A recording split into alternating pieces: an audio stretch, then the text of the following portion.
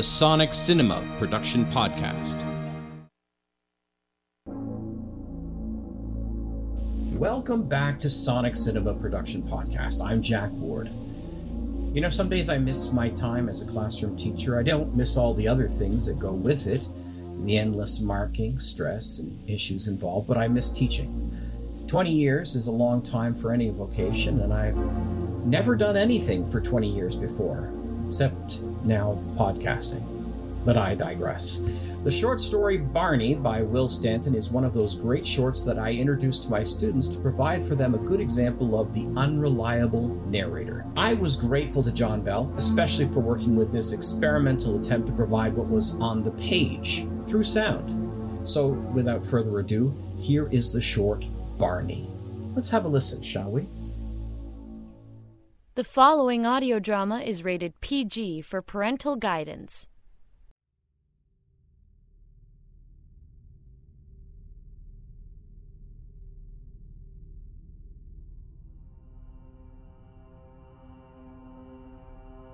Several hundred miles from the coast, the office of Pembroke Labs discovers that a seldom-used fax machine sputters into life, spitting out a collection of pages, the origin of which comes from one of their most isolated satellite laboratories on an island too small to be found on most mariners' charts.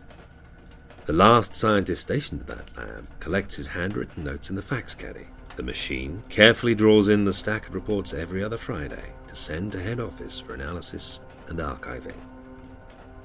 The final batch of log entries just arrived.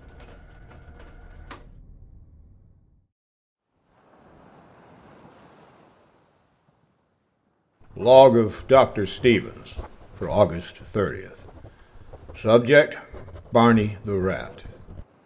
Continuing experiment to increase his intelligence, now on our 6th month. We are alone on the island now, Barney and I. It was something of a jolt to have to sack Taylor after all these years, but I had no alternative. The petty vandalisms I could have forgiven, but when he tried to poison Barney, out of simple malice, he was standing in the way of scientific progress. That I cannot condone. I can only believe that the attempt was made while under the influence of alcohol. It was so clumsy. The poison container was overturned, and a trail of powder led to Barney's dish. Taylor's defense was the flimsiest. He denied it. Who else, then?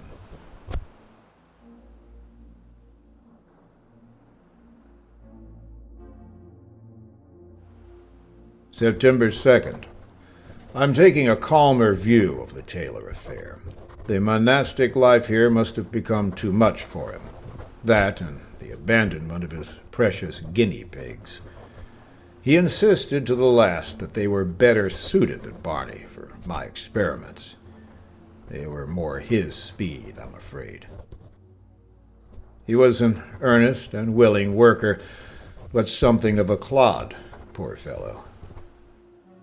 At last I have complete freedom to carry on my work without the mute reproaches of Taylor. I can only ascribe his violent antagonism towards Barney as jealousy.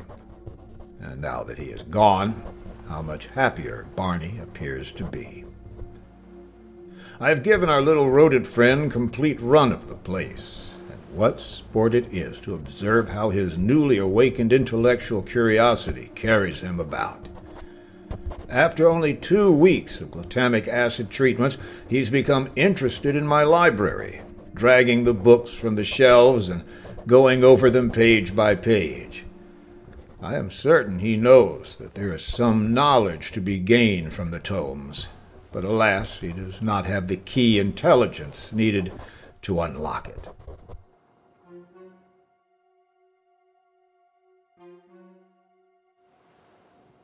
September 8th. For the past 2 days I have kept Barney confined, and how he hates it. I'm afraid that when my experiments are completed, I shall have to do away with Barney. Ridiculous as it may sound, there is still the possibility that he might be able to communicate his intelligence to others, of his kind. However small the chance may be, the risk is too great to ignore. Fortunately, there is, in the basement, a vault built with the idea of keeping vermin out. It will serve well to keep Barney in.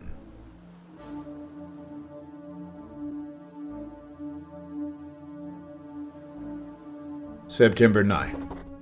Apparently, I have spoken too soon. This morning, I let him out to frisk around a bit before commencing a new series of tests. After a quick survey of the room, he returned to his cage, sprang up on the door handle, removed the key with his teeth, and before I could stop him, he was out the window. By the time I reached the yard, I spied him on the highest ledge of the well, and I arrived on the spot only in time to hear the key splash into the water below. I own that miserable fact that I am somewhat embarrassed. It is the only key. The door is locked. Some valuable papers are in separate compartments inside the vault. Fortunately, although the well is over 40 feet deep, there are only a few feet of water in the bottom, so the retrieving of the key does not present an insurmountable obstacle. But I must admit, Barney has won the first round.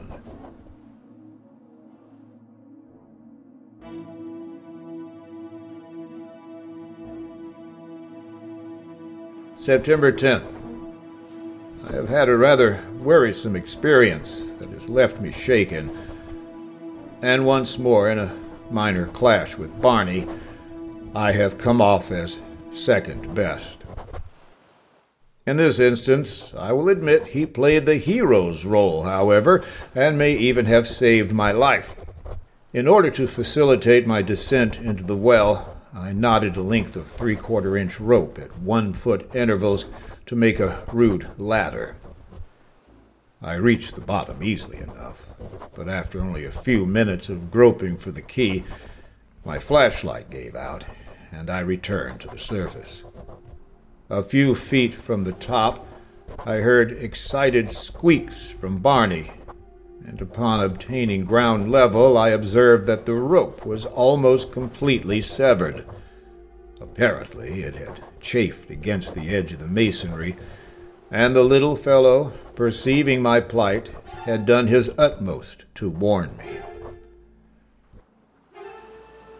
I have now replaced that section of rope and arranged some old sacking beneath it to prevent a recurrence of the accident. I have replenished the batteries in my flashlight and am now prepared for the final descent. These few moments I have given myself a breathing spell and a chance to bring my progress journal up to date. Perhaps I should fix myself a sandwich, as I may be down there longer than seems likely at the moment.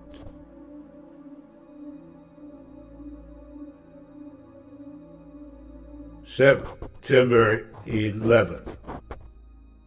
Poor Barney is dead, and soon I shall be the same. He was a good rat. A wonderful rat, and life without him is not worth living. If anybody reads this, don't come to the island. Do no disturb it. Live it alone like a shrine to my pal Barney. Especially the old well. Do not look for my body, as I, Dr. Stephens, will toss myself into the sea.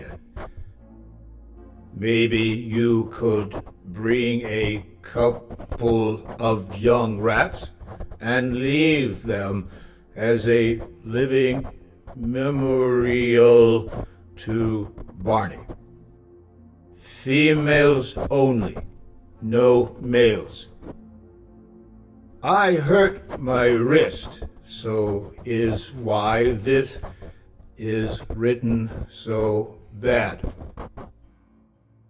This is my last will and testament. Do what I say and don't come back or disturb anything after you bring those young rats, like I said. Just females. Goodbye.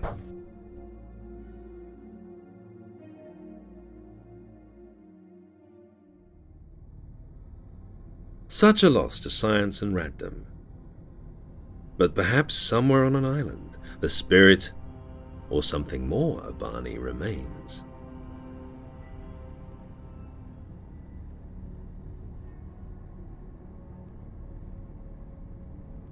Barney by Will Stanton was adapted for audio by Jack J. Ward. Dr. Stevens was performed by John Bell. The host by Karim Kronfli. Music by Sharon B. This is an Electric Vicuna production.